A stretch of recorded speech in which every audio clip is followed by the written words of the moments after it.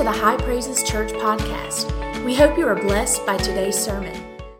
Hey, so a couple of months ago, we had a big storm come through in Anderson and the whole upstate area. And it was like a big one. Like they were really pumping it up, making this thing out to be something big, like something just crazy. And I don't know, when you hear big storms, what you think. Maybe you think, oh, there's going to be a lot of limbs. We're going to have a lot of yard work. Maybe you're excited. I don't know. But when I hear a big storm come through, I immediately think my power is going out. Like, I love my neighborhood, love my house, but no one told me that at the slightest rain, my power would go out. It's an old neighborhood, and that's what it does. And so it's happened time and time again. And so this storm is coming on a Wednesday. It's supposed to come on an evening, and I'm just thinking, it is going out. There's no need to wait on it. There's no need to see. There's no need to pay attention. Our power's going out, so we might as well pack up and go to my parents' house and just deal with it. And now, it wouldn't be that bad if it was just on a casual Saturday, but it was a little rough. One, we had just bought groceries.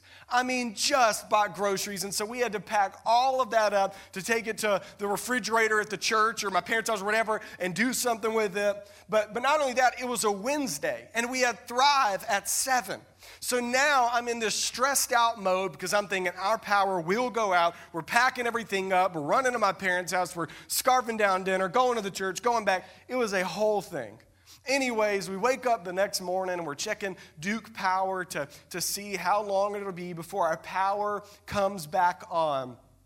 And would you know it, our power did not cut off one single time.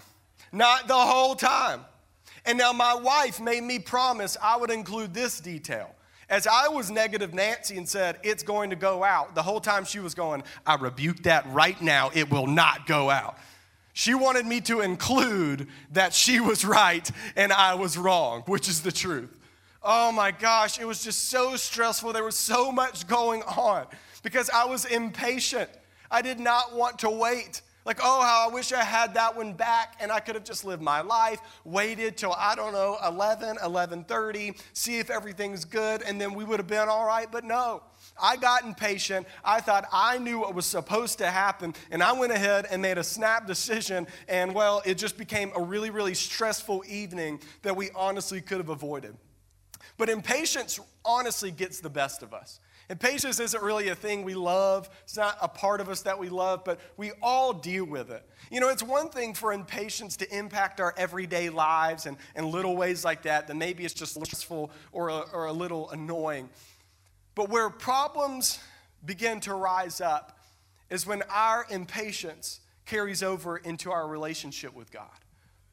Specifically, when we start getting impatient with God because we don't think he's done something that he should have done by now. Because the problem with impatience is it says, God, where are you? You should have shown up on my timeline. But if you allow it to fester, then the impatience turns to a lack of faith. And it says, God, if you haven't done it by now, I don't believe you ever will. And then as you begin to dwell on the fact that you believe that God is unfaithful, maybe you even begin to look back to your life before God. Say, maybe I'll just go back to that. It wasn't perfect, but it was easier. And because God isn't there to comfort us or provide for us or to be faithful to us, we think we'll just take back control of our own life. And the whole time, we are missing God's faithfulness that is right in front of our eyes. And so my question to you today is this, church. Are you impatient with God? And if you are, we have to answer this question. Is he faithful? And so that's why today we are looking at the book of Numbers chapter 21. The book of Numbers chapter 21. So if you would, everybody in the room just stand in honor of God's word. I know we've had you standing up and sitting down. This should be the last time before altar. Numbers chapter 21, beginning in verse 4, says this. Then they journeyed from Mount Hor by the way of the Red Sea to go around the land of Edom. And the soul of the people became very discouraged on the way. And the people spoke against God and against Moses. Why have you brought us up out of Egypt to die in the wilderness? For there is no food and no water, and our soul loathes this worthless bread. So the Lord sent fiery serpents among the people, and they bit the people, and many of the people of Israel died. Therefore the people came to Moses and said, we have sinned, for we have spoken against the Lord and against you. Pray to the Lord that he would take away the serpents from us. So Moses prayed for the people. Then the Lord said to Moses, make a fiery serpent and set it on a pole, and it shall be that everyone who is bitten, when he looks at it, shall live. So Moses made a bronze serpent and put it on a pole. And so it was, if a serpent had bitten anyone, when he looked at the bronze serpent, he lived. Thank you so much. You can be seated. So here's what's going on. God has set his people free from slavery to the nation of Egypt. And he's done it in miraculous fashion. Part of the Red Sea, led all of these people out of Egypt. And he's promised them a particular land, literally called the Promised Land. And this land is a place of peace and of comfort and of rest from all of their enemies. It's a land flowing with milk and honey. It's got all kinds of things for them. It's a final place where they can just breathe and be with their God, and everything is going to be all right. But in between Egypt and the Promised Land is a wilderness. And wilderness is not good. It's not fun. It's literally wild. It's a wilderness. And so out in the wilderness, there's not really food that you can get easily. There's not water that you can get easily.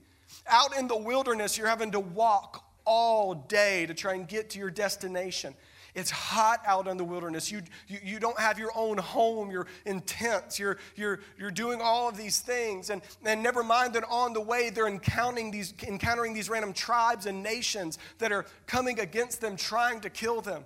Like, the wilderness is an exhausting place on the way to the Promised Land. And despite everything God had done for them in the past, eventually Israel is in the wilderness. Things are kind of getting rough for them, and they start complaining with God. In fact, they get impatient with God. We're stuck out here in the wilderness. God, I thought you promised us the Promised Land. What is going on? And they start getting impatient because the wilderness is difficult. The scripture says that they came against Moses and against God and began accusing them. They said, Lord, you didn't bring us out here to lead us to the Promised Land. You brought us out here to die. There's no bread. There's no water. The food you have given us, we hate it.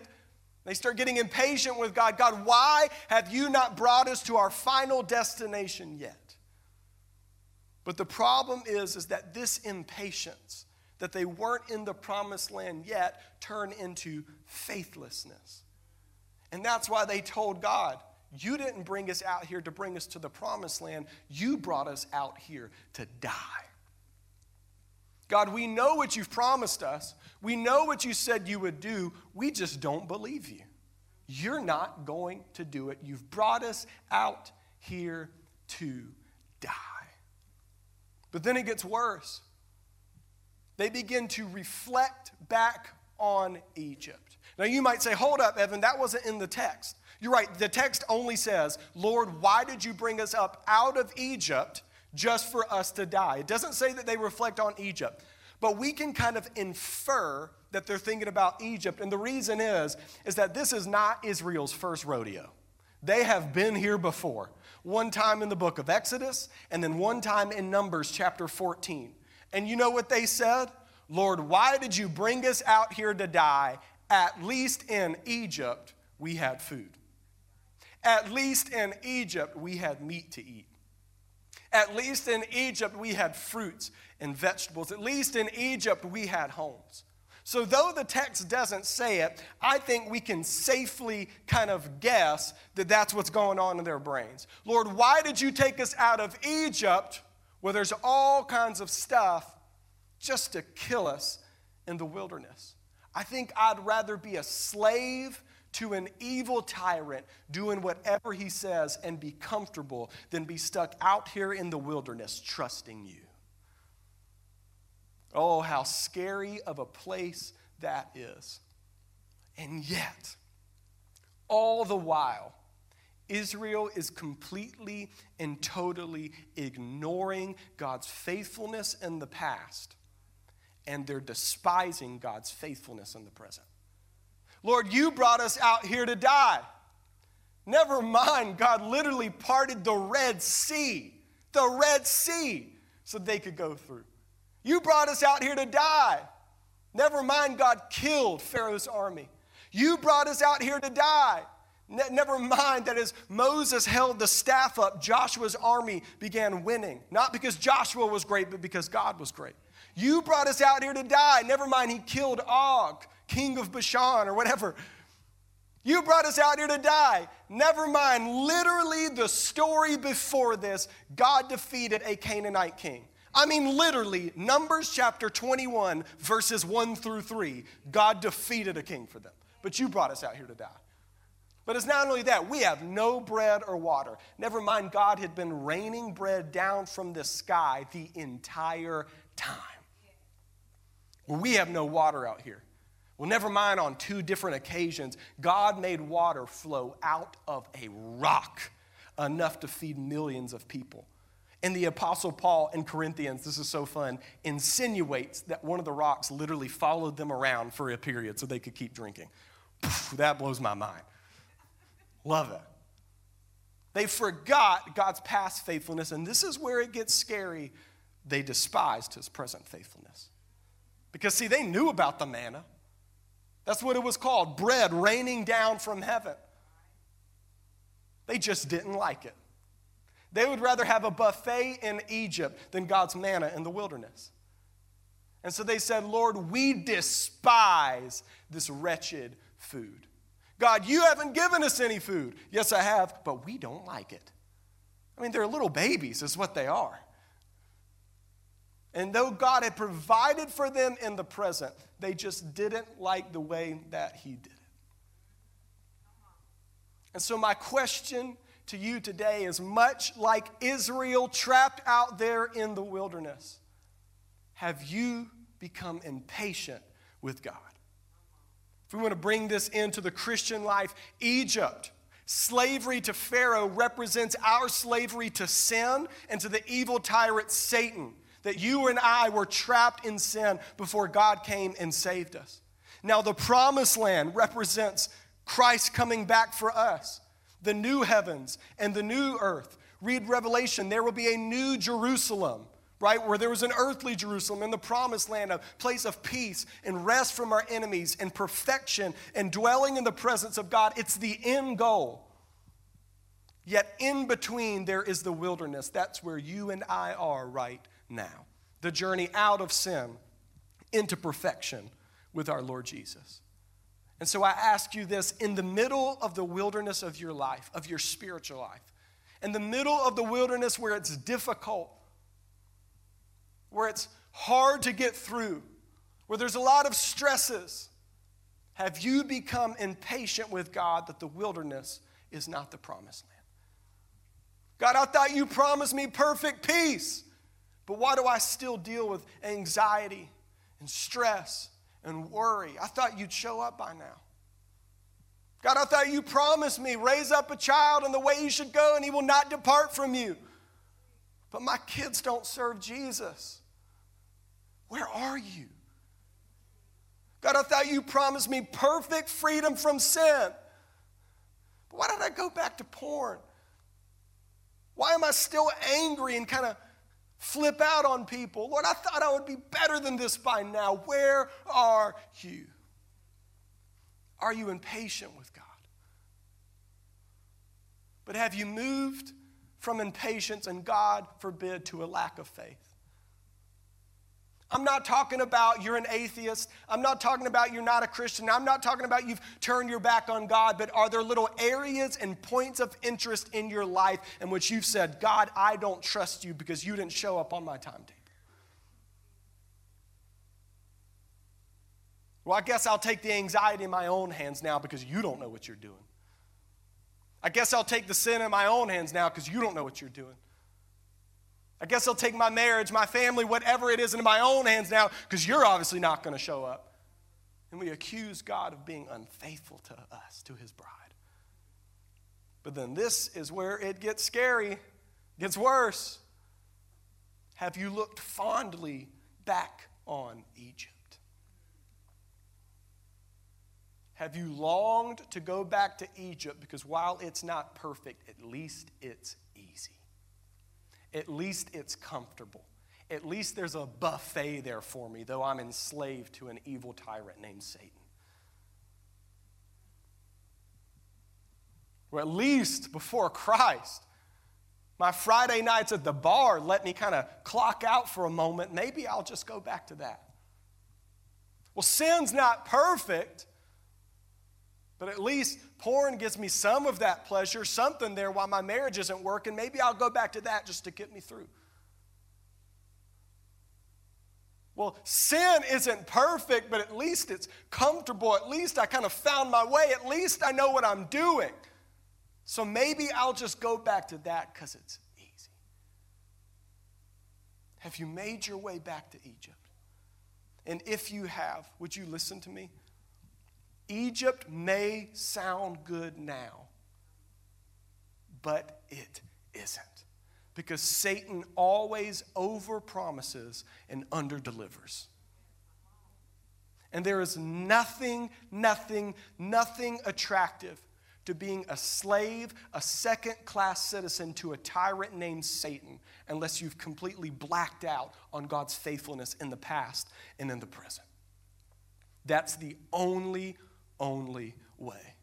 Kind of think about it like this. A couple of years ago, me and my friends were hanging out, and I guess we had just eaten dinner, and for some reason, we wanted a milkshake. Like, we were all really wanting a milkshake, so we're kind of throwing out ideas of all these places, and then all of a sudden, in my head, popped this restaurant me and my parents used to go to all the time as a kid. Don't ask me what it is. I won't tell you. But I was just thinking about it. I was like, man, this place is awesome. Like, I don't know if you've done that. You've kind of gone down memory lane, and you've got so many good memories. We would always go through the drive-thru. It was kind of a treat. It was something special. I remember going after a church basketball game one time, and all of these things, and I just remember them having the very best peanut butter milkshakes with extra peanut butter. And so now I'm thinking about it, and I'm like, look, guys, we have got to go to this place. It is amazing. And you can tell they're kind of like, I don't really know about that place. I'm like, no. Like, I'm pushing all the chips in. Like, this place is awesome. It is the GOAT. We have got to go. And so they finally say, all right, whatever. We'll just go to this place. So I'm getting hyped. I'm pumped up. I'm in the drive-thru. We're ready to go. I want a peanut butter milkshake with extra peanut butter. And I am like gearing up, ready to go. And finally, I get my milkshake. And it was the worst peanut butter milkshake I've ever had in my life. It was awful. It was honestly like they opened up like a jar of peanut butter, poured a little bit of milk in there, and said, here you go, $5, please. I mean, you couldn't suck the thing through a straw. It wasn't even a milkshake. I had to use a spoon the whole time, and it was awful. I got enough protein for like 2 weeks. Like, it was not very good. And you could tell, like, my friends were like, yeah, this place really isn't amazing. We tried to tell you, like, I don't know what you're thinking. And I was so pumped up to go there. But once I finally went back, I was disappointed because it wasn't as good as I remembered. And can I tell you something?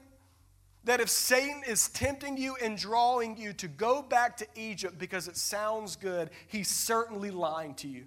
Because though you may have some fond memories of what sin can do for you, when you get there, it's never as good as it seems.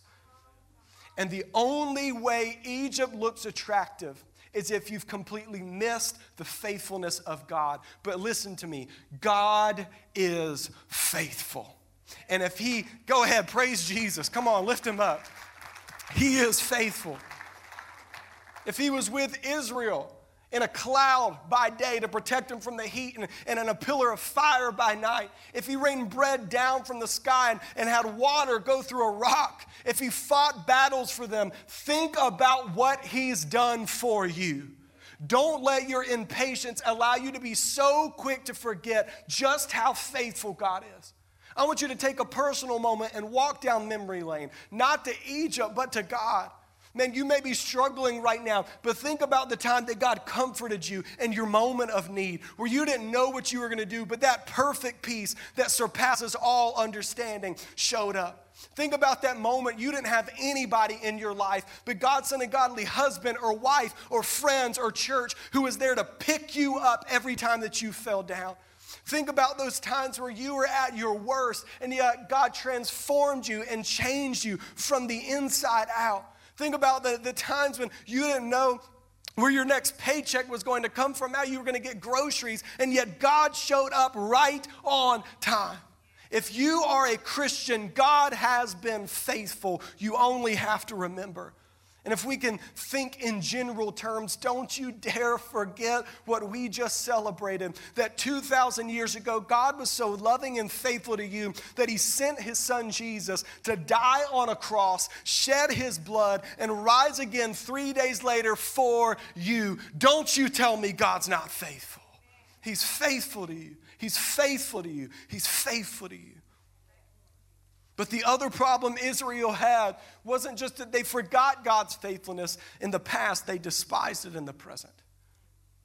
And is it possible that you're despising God's means and faithfulness in the present? They didn't like the manna. They wanted something tastier and easier. They wanted a buffet. And is it possible that God's provided for you, just don't like the way he's done it? Well, Pastor, I'm anxious and I'm stressed and I don't know what to do. Well, God's raised up professional Christian counselors to be a gift to the body. He's gifted you pastor after pastor at this church. We've got several life group leaders who love you and good Christian men and women in this church that would carry you through your struggle. Well, I don't want to do that. I just want to wake up and be better. I don't want to be vulnerable. I just want to do my thing and I want God to fix it. I don't want to go through the process. I want it to look like that.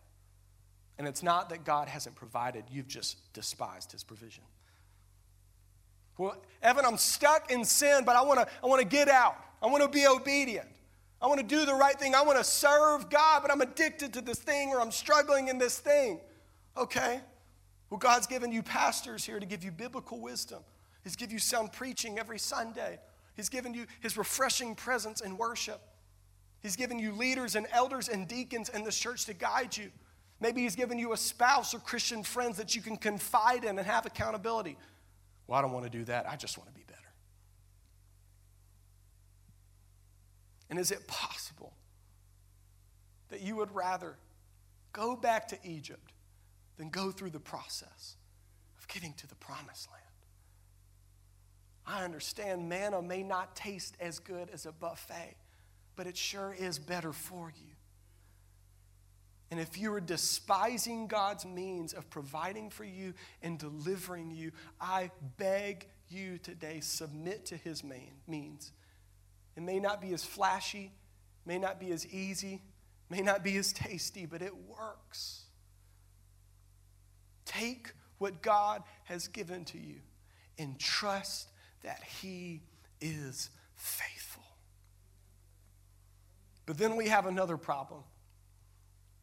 Because the truth is this, if you have denied God, or if you have said, God, I don't trust you, or if you've gone back to Egypt and gone back into sin, that is sin.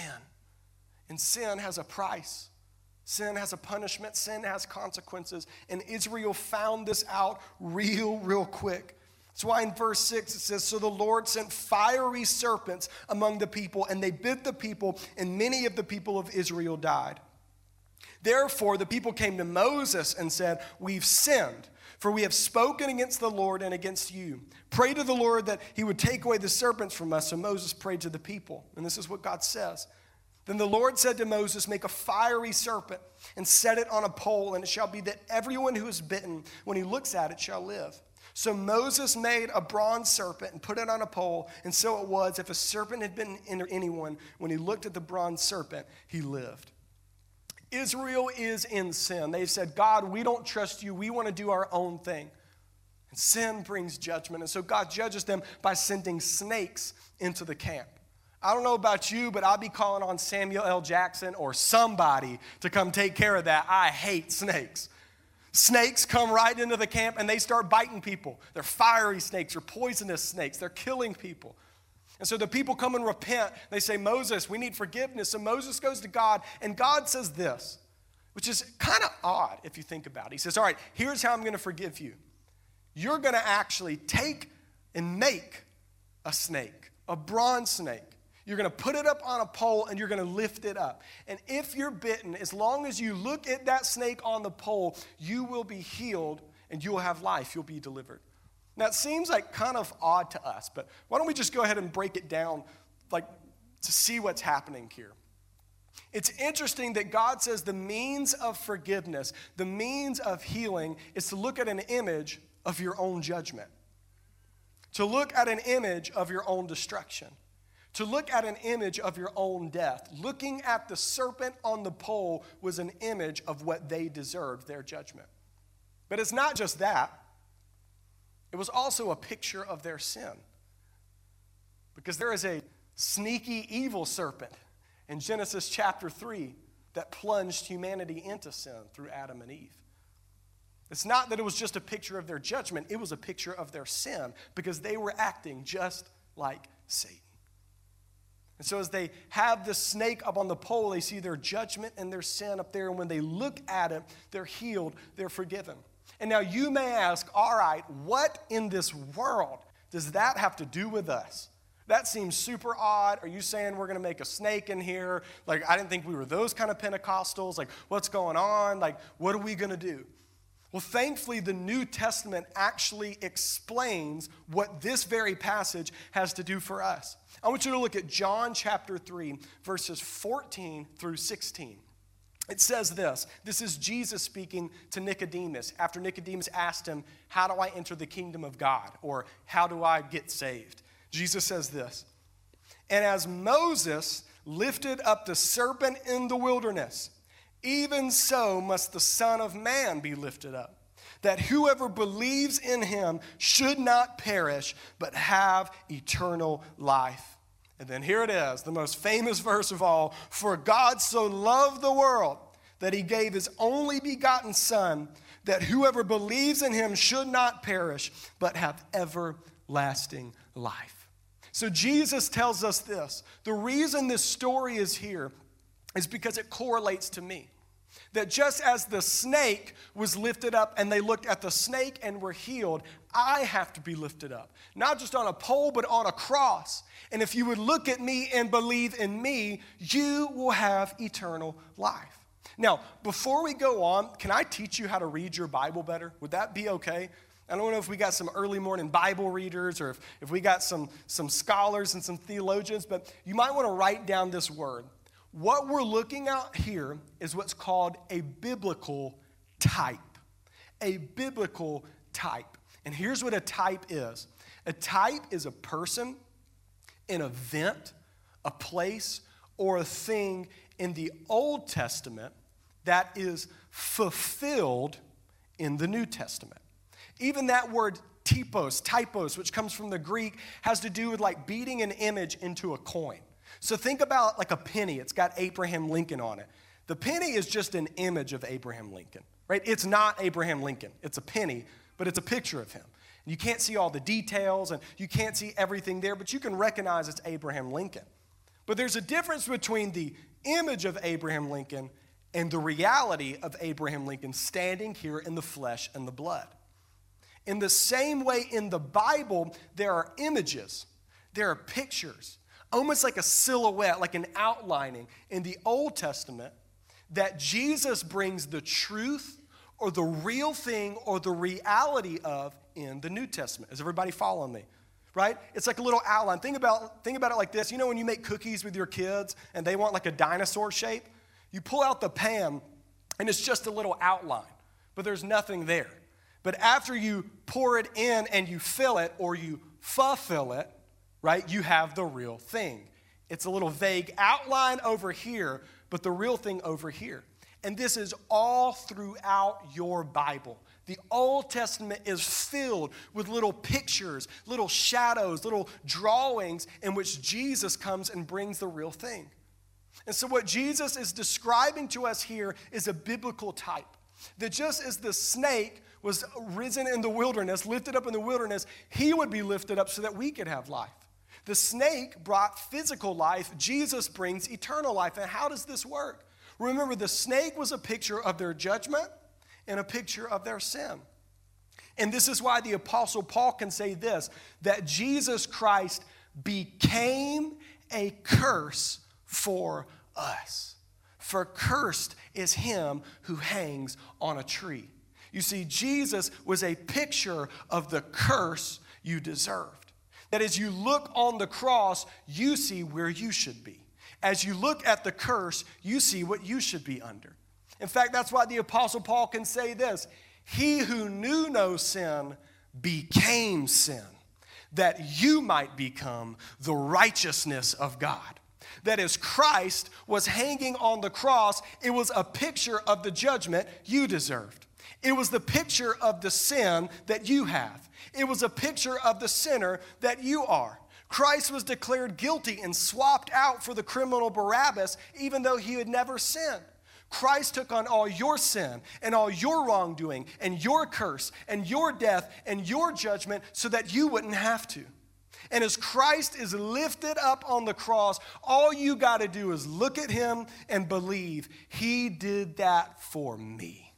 That should be me, but he took my death. That should be me, but he took my curse. That should be me, but he embodied my sin so that I could have his righteousness, the righteousness of the true and living God. And the message of the cross, the message of the snake in the wilderness is that Christ became all that we are so that we might become what he is, holy and righteous and blameless in his sight.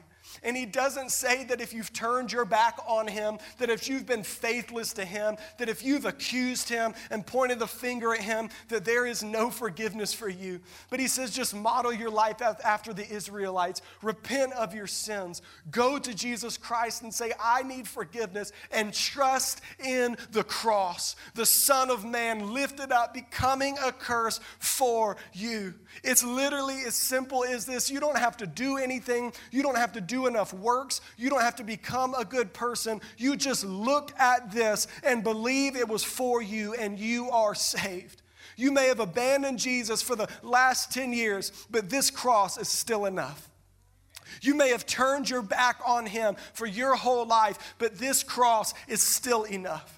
You may have never trusted in Jesus, but this cross is still enough because Jesus embodied your judgment and your sin and your curse and your death so that you could have life in his name. Just look at the cross.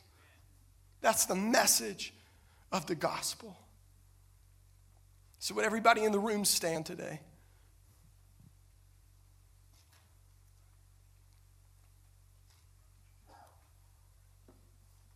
Maybe I've been speaking right to you.